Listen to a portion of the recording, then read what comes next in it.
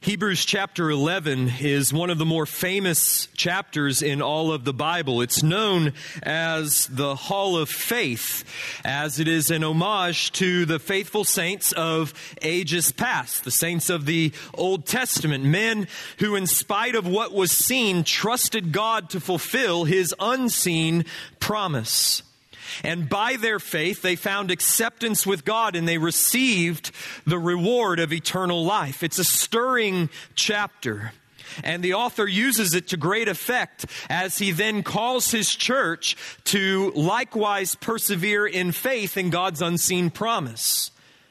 So Hebrews chapter 12 begins, therefore, since we are surrounded by so great a cloud of witnesses, all of those saints mentioned in chapter 11, let us also, like they did, lay aside every weight and the sin which clings so closely, and let us run with endurance the race that is set before us, looking to Jesus, the founder and the perfecter of our faith, who for the joy that was set before him endured the cross, despising the shame, and is seated at the right hand of the throne of God. In this great hall of faith of Hebrews chapter 11, you will find Abel, who by faith offered a better sacrifice than Cain and was commended as righteous. You will find Noah, who by faith believed the threat of God's judgment that was coming upon the world and built an ark and saved his family and became an heir of the righteousness that is by faith. You'll find Abraham, who believed God's promise and lived as a stranger in exile as he awaited his inheritance in the city of God.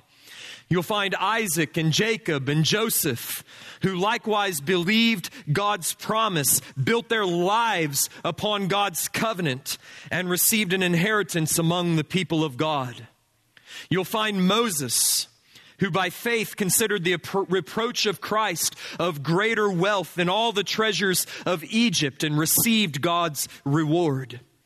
You'll find the judges, Barak and Samson and Jephthah. You'll find David and Samuel and the prophets. But you will find in Hebrews chapter 11 only one non-Israelite and only one woman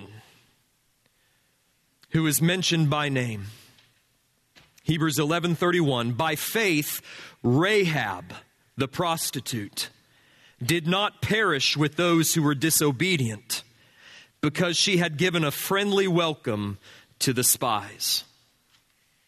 Only one non-Israelite, who is also the only woman in Hebrews chapter 11 that is commended for her faith, is Rahab, whose story we're going to unfold today in Joshua chapter 2. This morning we're going to look at the story of how Rahab became the woman of faith, the woman of faith, and thereby received an inheritance among the saints of God. And she will serve as an example of how those of us who are not God's people can become God's people. How those who have no inheritance among the saints can become an heir of God. So some of you came in this morning like Rahab. Now, by that, I do not mean you came from prostitution, although stranger things have happened.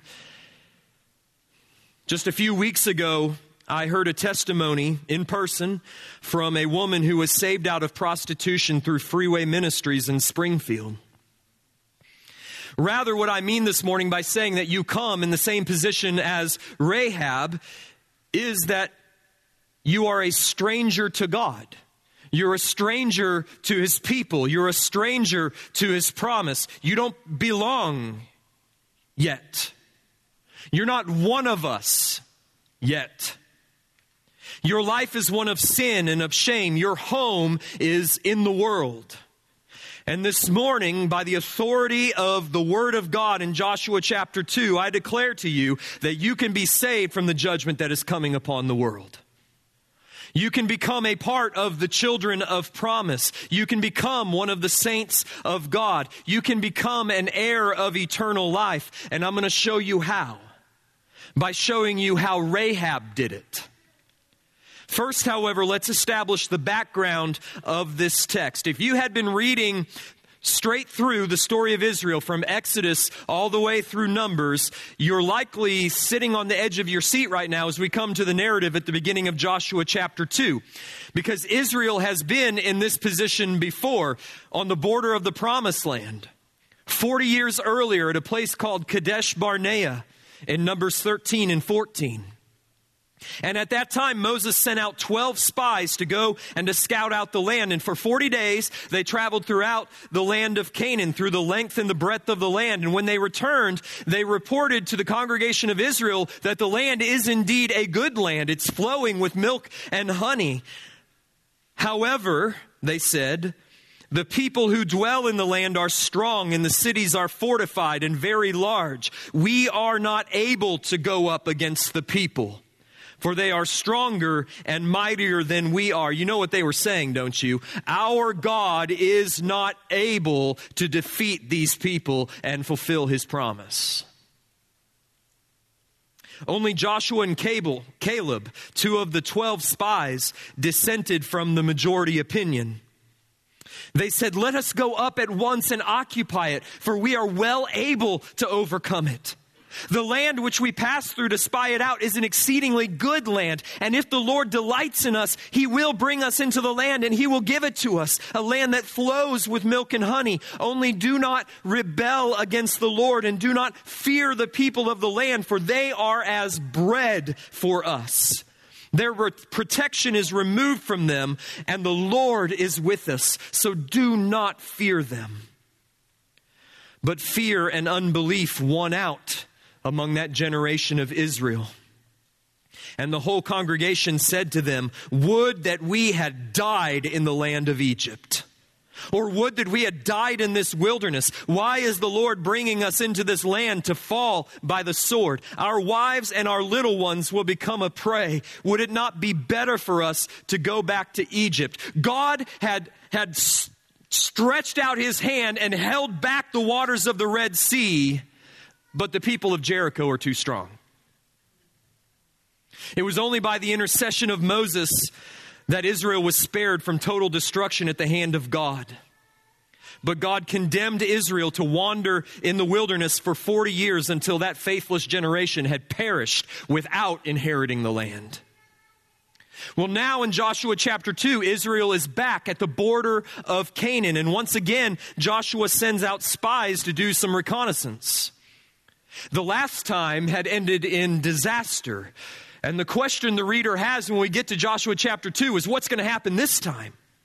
Will faith win out? Will they inherit the land? Or would they once again give in to fear and unbelief and be cast away?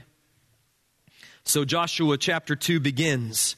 And Joshua the son of Nun sent 2 men secretly from Shittim as spies, saying, go, view the land, especially Jericho. And they went and they came into the house of a prostitute whose name was Rahab, and they lodged there. Now, Jericho was not a particularly large city, but it was of strategic importance as it controlled the major pass between east and west.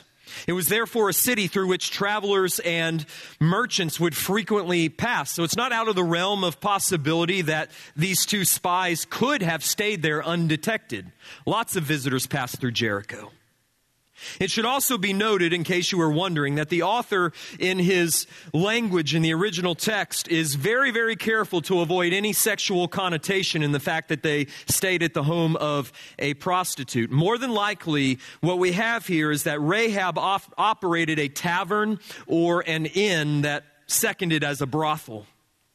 Furthermore, they stayed the night on the roof, as we will find out, hidden amidst the stacks of flax.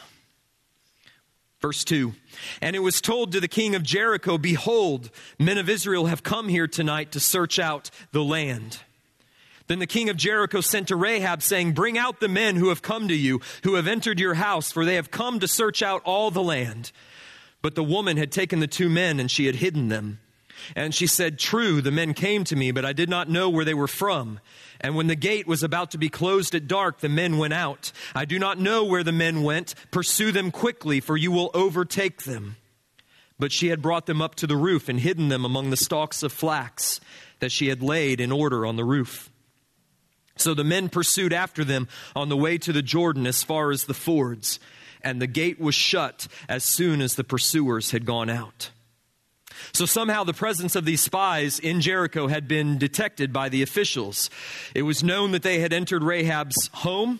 It's not entirely surprising. If you think about it, the people of Jericho must have been on high alert, because clearly the presence of an enormous encampment of people across the Jordan was known to the people of Jericho, as were their intentions of invading the land, as we'll come to find out in verses 9 through 11.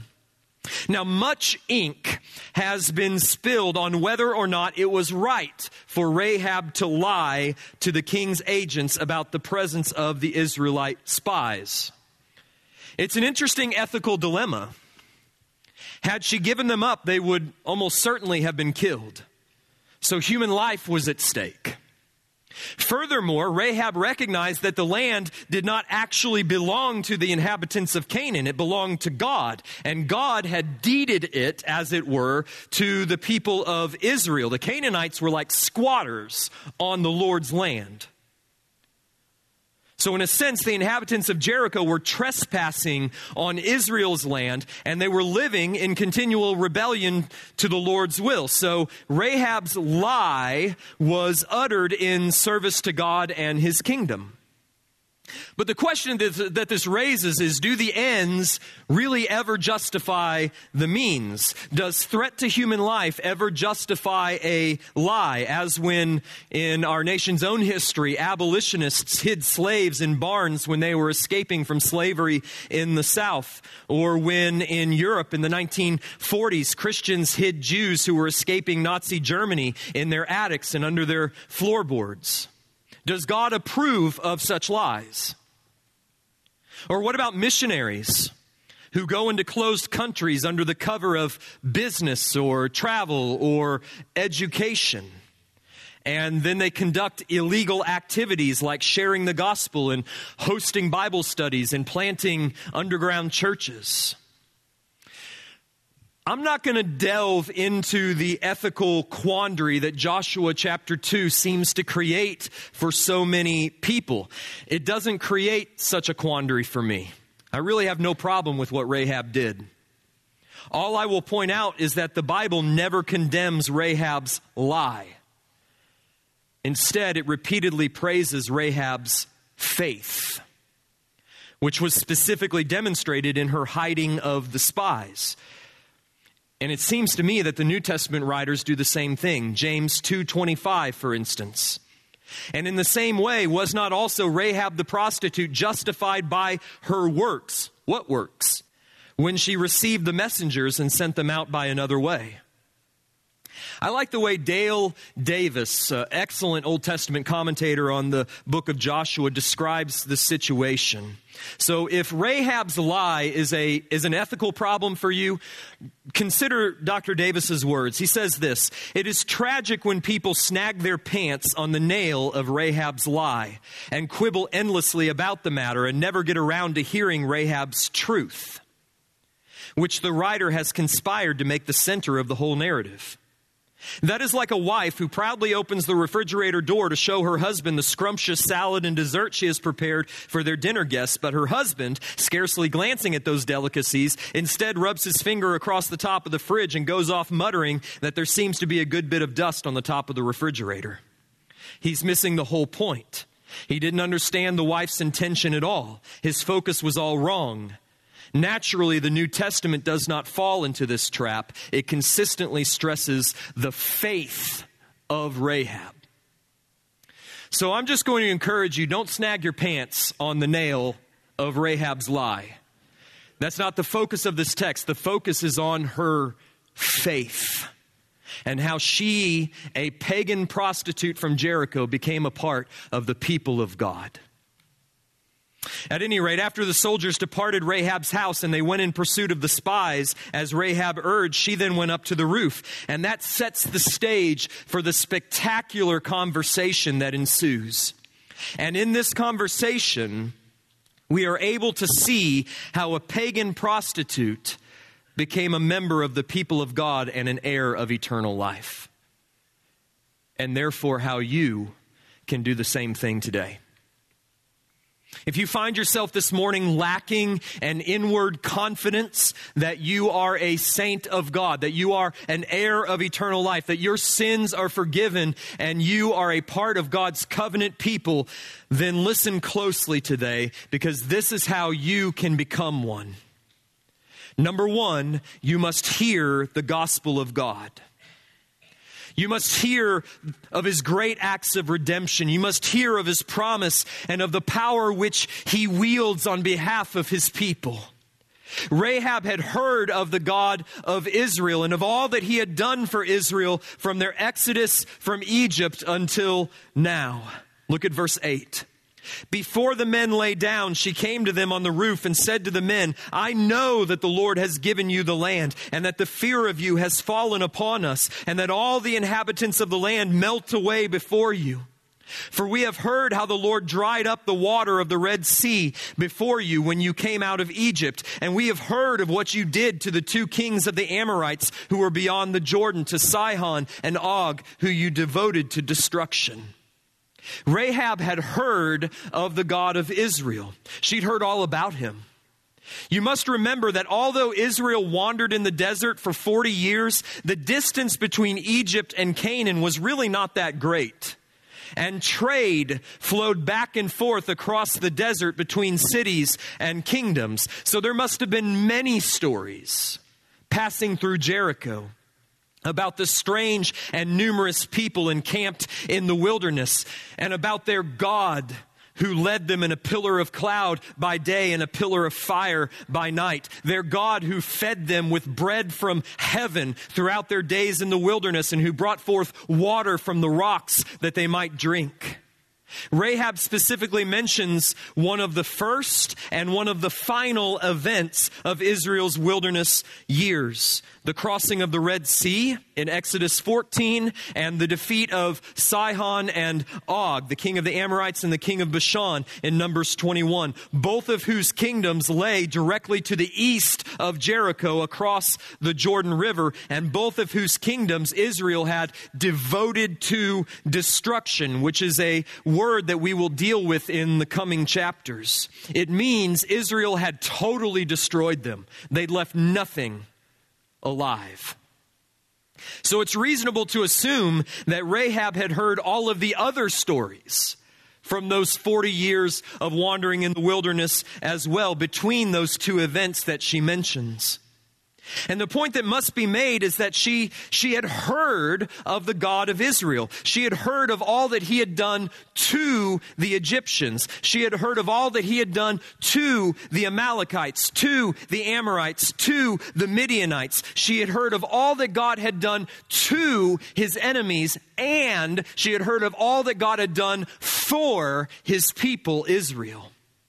She had heard of the pillar of cloud and fire. She had heard of the glory that filled the tabernacle. She heard of the God of Israel who dwelt in the presence of his people, and she was aware that her gods were nothing like that.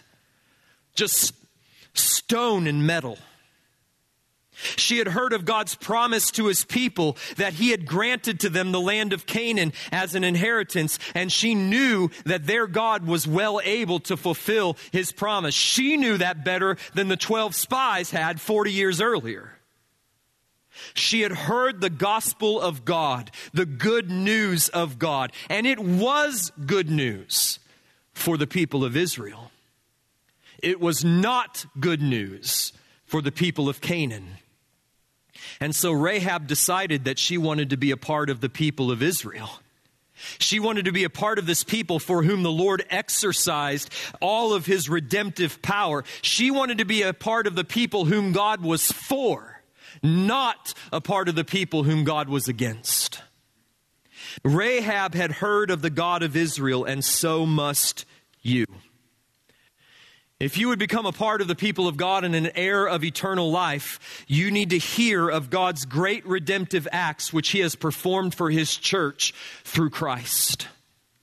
You need to hear that God redeemed his people from the bondage of sin and death and hell through the saving work of his only begotten Son.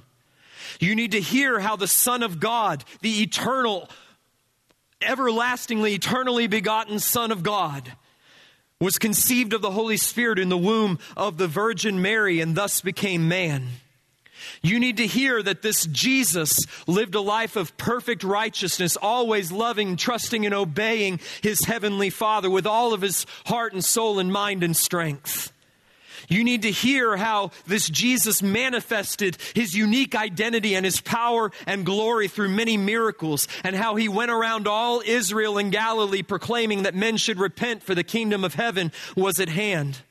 You need to hear that he bore the sins of his people in his own body to the cross, where he made atonement for them through the sacrifice of himself in order to take away their guilt and to satisfy the justice and the wrath of God which was due to them for their sins. You need to hear how he was buried, and on the third day how he rose again to life according to the scriptures. You need to hear how he ascended into heaven and he is now seated at the right hand of the power on high, and that he will come again in power and great glory to judge the living and the dead and to save his people.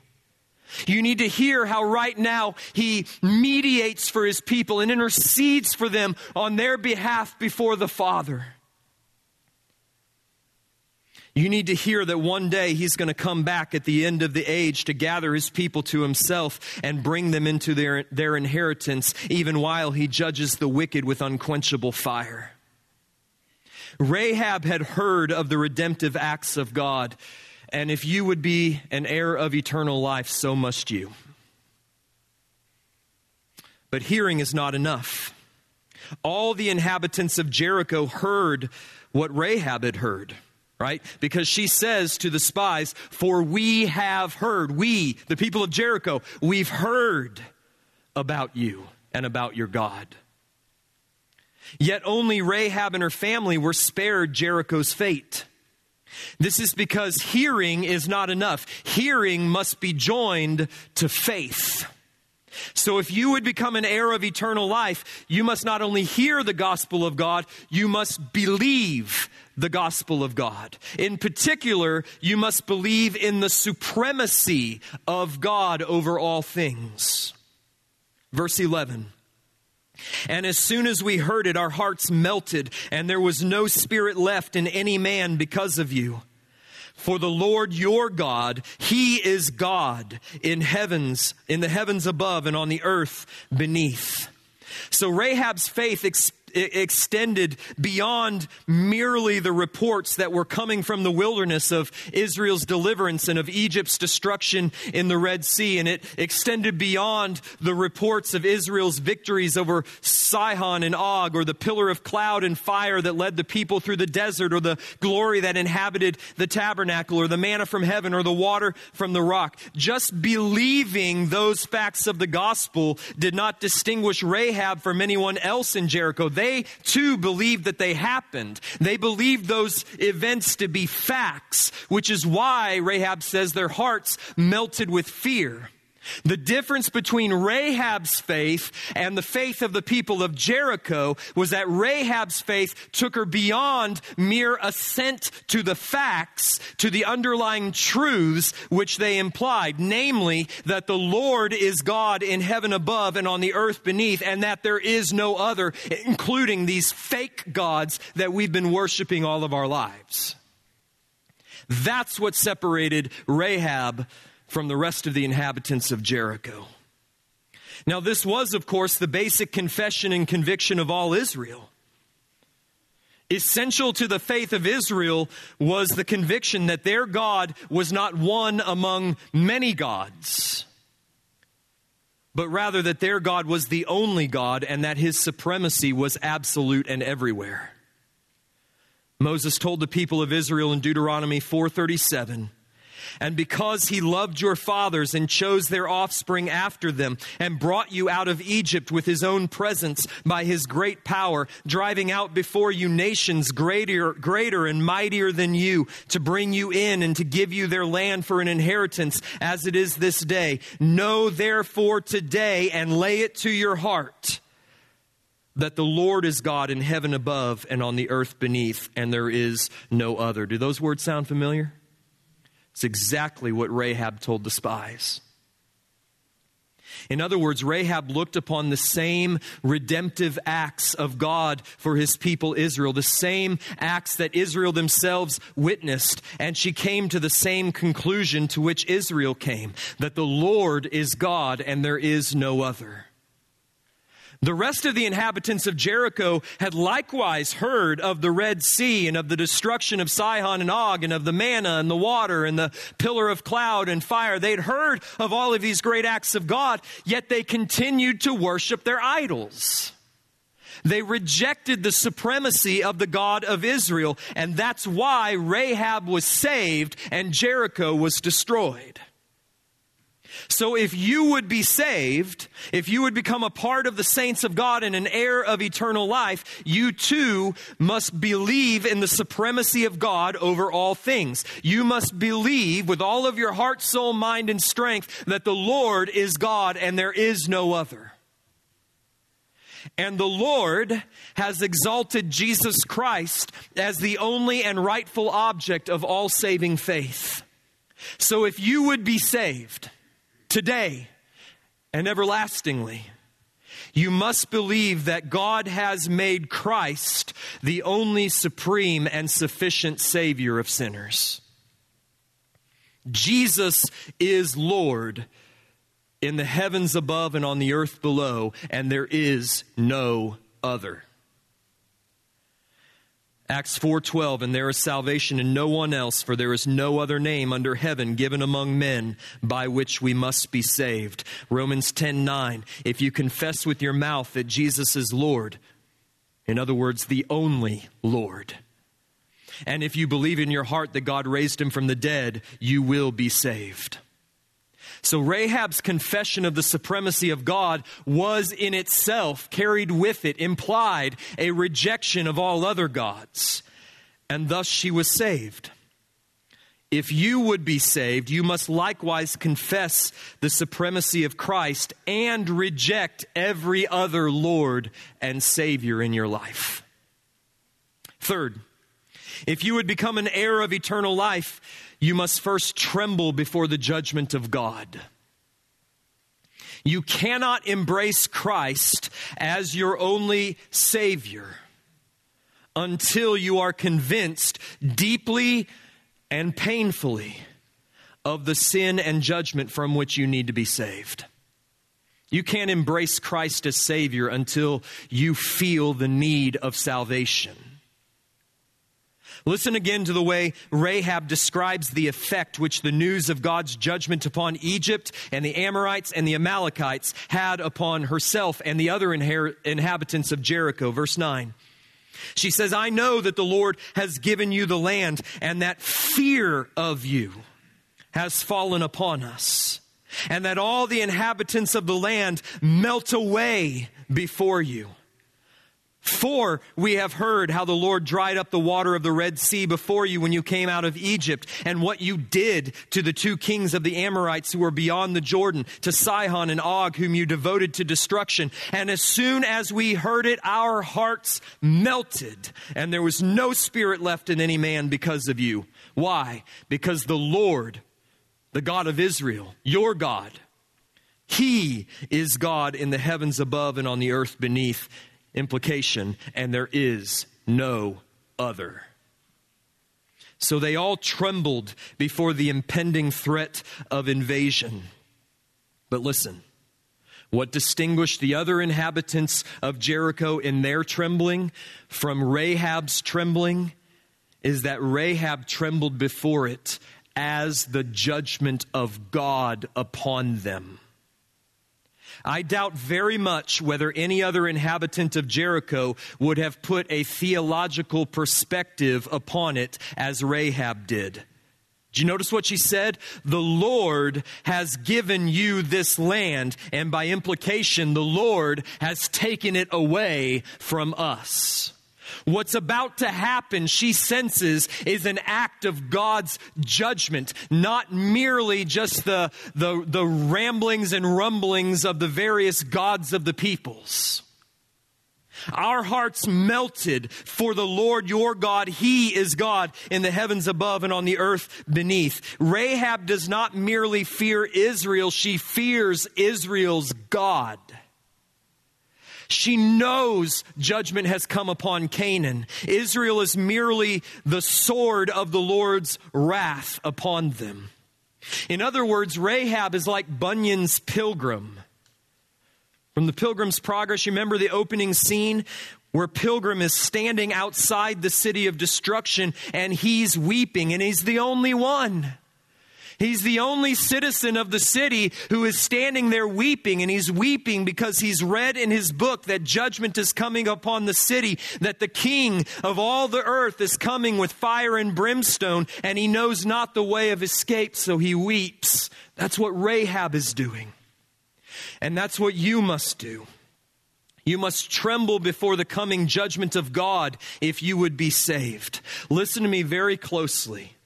Your sin against God is every bit as loathsome to God as those of the Amorites whom he destroyed before Israel. God's face is set against you in judgment, as it was set against the Canaanites. You will not survive the coming judgment. You are devoted to destruction. The time is at hand. The hour is nigh. The walls of your fortress will soon crumble to the dust unless you do as Rahab did and cast yourself upon the mercy of the God whom you fear. Rahab rejected her gods, she rejected her godless city, she rejected her godless ways, and she threw in her lot with the people of the one true God. And that's how she became an heir of eternal life. But hearing the gospel of God, believing in the supremacy of God, and trembling before the judgment of God is not enough. You must cast yourself upon the mercy of God and plead for forgiveness and grace and life. In a sense, all of the previous three steps are preparatory to this fourth step. This is the point of conversion. This is where the transaction, as it were, takes place. This is where you call upon the name of the Lord and are saved. Verses 12 and 13. Now then, please swear to me by the Lord that as I have dealt kindly with you, you also will deal kindly with my father's house, and give me a sure sign that you will save alive my father and mother and my brothers and sisters and all who belong to them, and that you will deliver our lives from death. Rahab is casting herself upon the mercy of these men and thereby upon the mercy of their God. She's pleading for deliverance from a sure and certain death and destruction. Note how she asks for the men to swear by the Lord, and note how she uses the Lord's covenant name. It's in all caps, L-O-R-D. That's Yahweh, the covenant name of God. She says, swear by your covenant God that I'll be saved in the day of judgment. And these men then swear a solemn oath by the Lord's name to save her from death. Verse 14, the men said to her, our life for yours, even to death.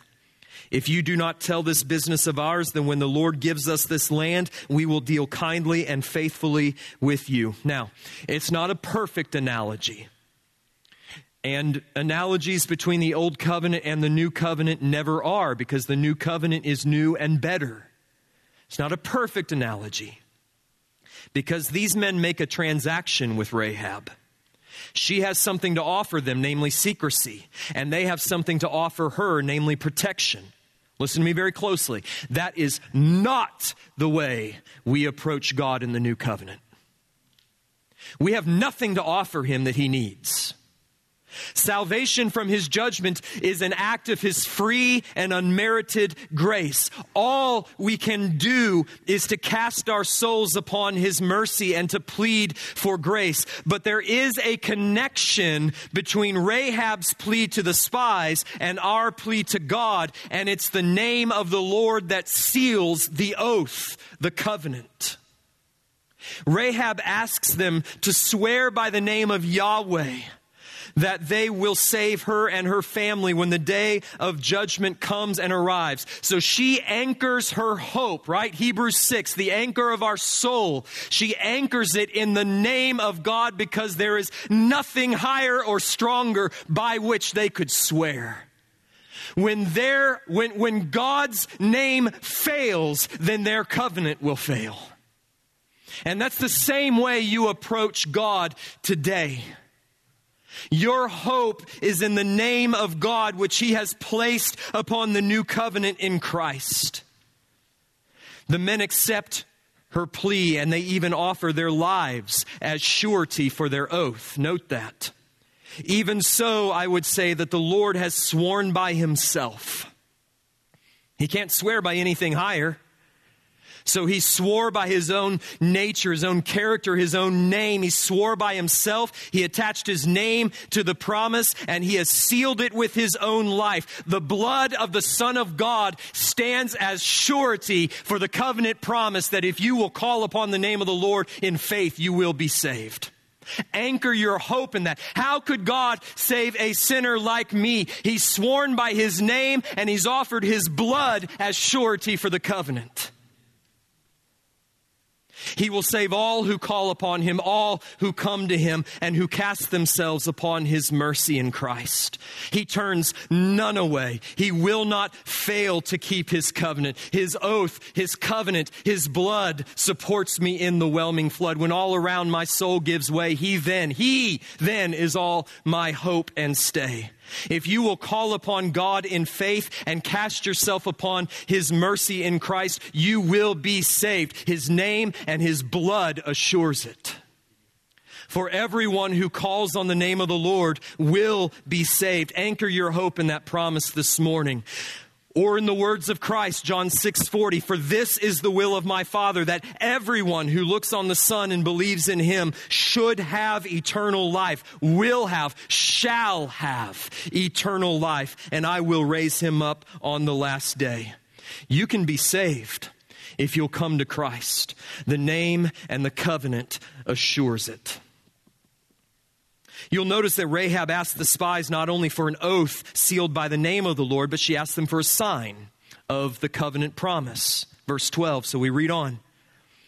Then she let them down by a rope through the window, for her house was built into the city walls, so that she lived in the wall. And she said to them, go into the hills, or the pursuers will encounter you, and hide there 3 days until the pursuers have returned. Then afterward you may go your way. The men said to her, we will be guiltless with respect to this oath of yours that you have made us to swear.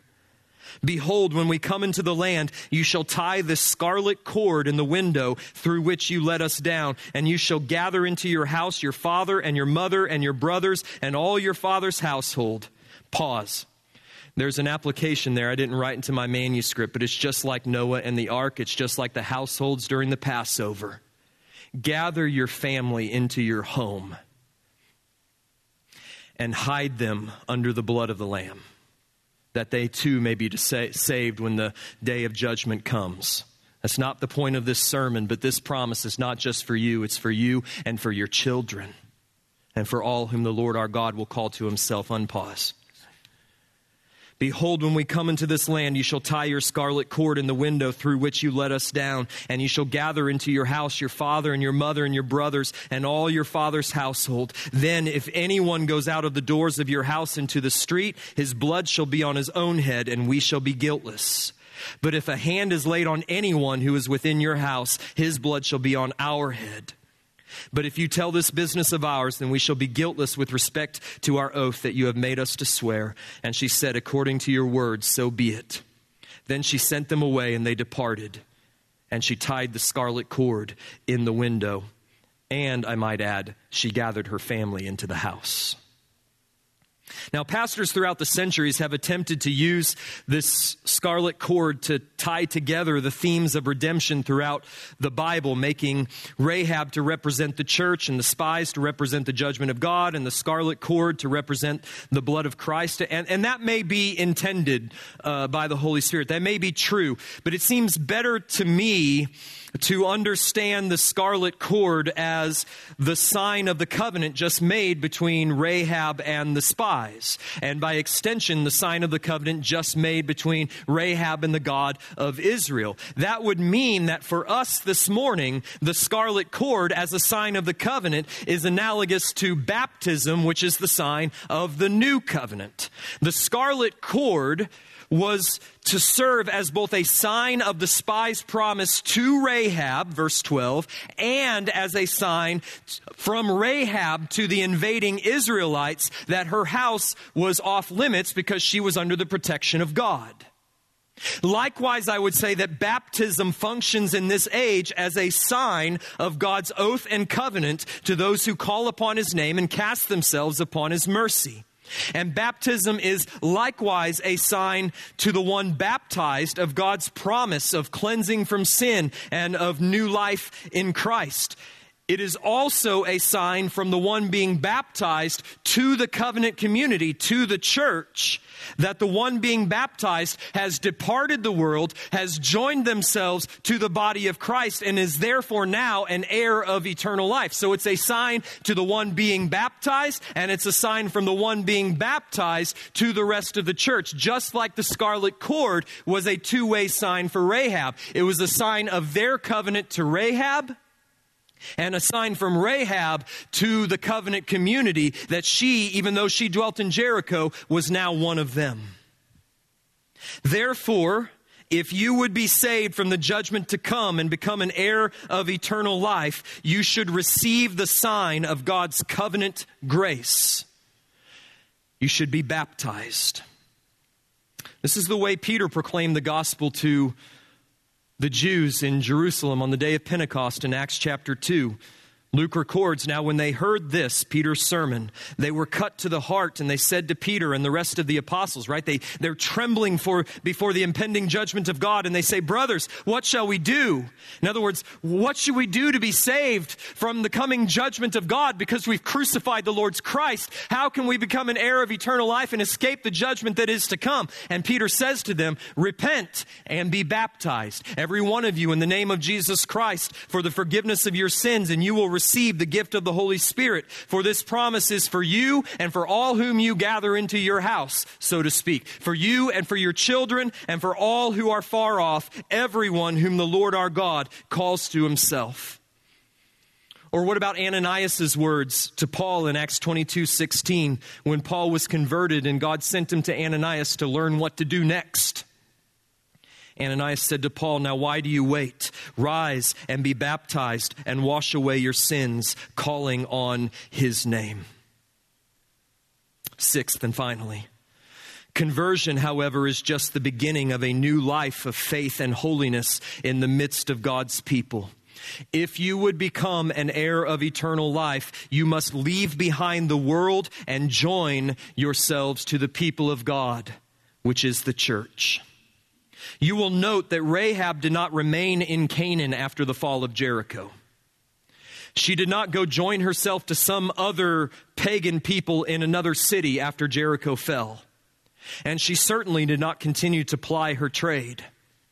She left it all behind, and she joined herself with Israel. So let's conclude this morning by reading the rest of the story, verse 22. They departed and went into the hills, and they remained there 3 days until the pursuers returned. And the pursuers searched all along the way and found nothing. Then the two men returned. They came down from the hills, and they passed over and came to Joshua the son of Nun, and they told him all that had happened to them. And they said to Joshua, truly, notice how different this is from what happened 40 years earlier. Truly, the Lord has given all the land into our hands. And also the inhabitants of the land melt away because of us. But what of Rahab and her family? I want you to turn over with me to Joshua chapter 6, verse 22, where after the fall of Jericho, we read these words. But the two men who had spied out the land, to them Joshua said, go into the prostitute's house and bring out from there the woman and all who belong to her, as you swore to her. So the young men who had been spies went in and brought out Rahab and her father and mother and brothers and all who belonged to her. And they brought all her relatives and put them outside the camp of Israel. Now, Rahab and her family were initially placed outside the camp of Israel because they were as yet ritually unclean. They were pagans. They would need to go through the old covenant purification process. The men would need to receive the sign of circumcision before they could enter into the camp of Israel. But evidently they did, because Rahab did not remain outside the camp. If you're still in Joshua 6, look at the next verse, verse 24. And they burned the city with fire and everything in it. Only the silver and the gold and the vessels of bronze and of iron they put into the treasury of the house of the Lord. But Rahab, the prostitute, and her father's household and all who belonged to her were saved alive. And look at the next phrase. And she has lived not outside of Israel. She has lived in Israel to this day, because she hid the messengers whom Joshua sent to spy out Jericho. Rahab became an Israelite and an heir of the promised land. But even that is not all God had in store for her. For the Lord had chosen her for an even greater honor and blessing than belonging to the people of God. For she married an Israelite man from the tribe of Judah, a man named Salmon. And from their marriage, a number of generations later, came a man named Boaz, who likewise, not coincidentally, married a non-Israelite named Ruth. And from their marriage came a man named Obed, who was the father of Jesse, who was the father of David the king. And from the line of David came one named Jesus, who saves his people from their sins. So not only was Rahab saved from the judgment of God, not only was she welcomed into the people of God, not only was she granted an inheritance in the land of God, but she became an ancestor of the Son of God, her own Savior. Joshua 2 stands in Scripture as a testimony that God is merciful to all, pagan prostitutes and everyone else who call upon him. He turns none away.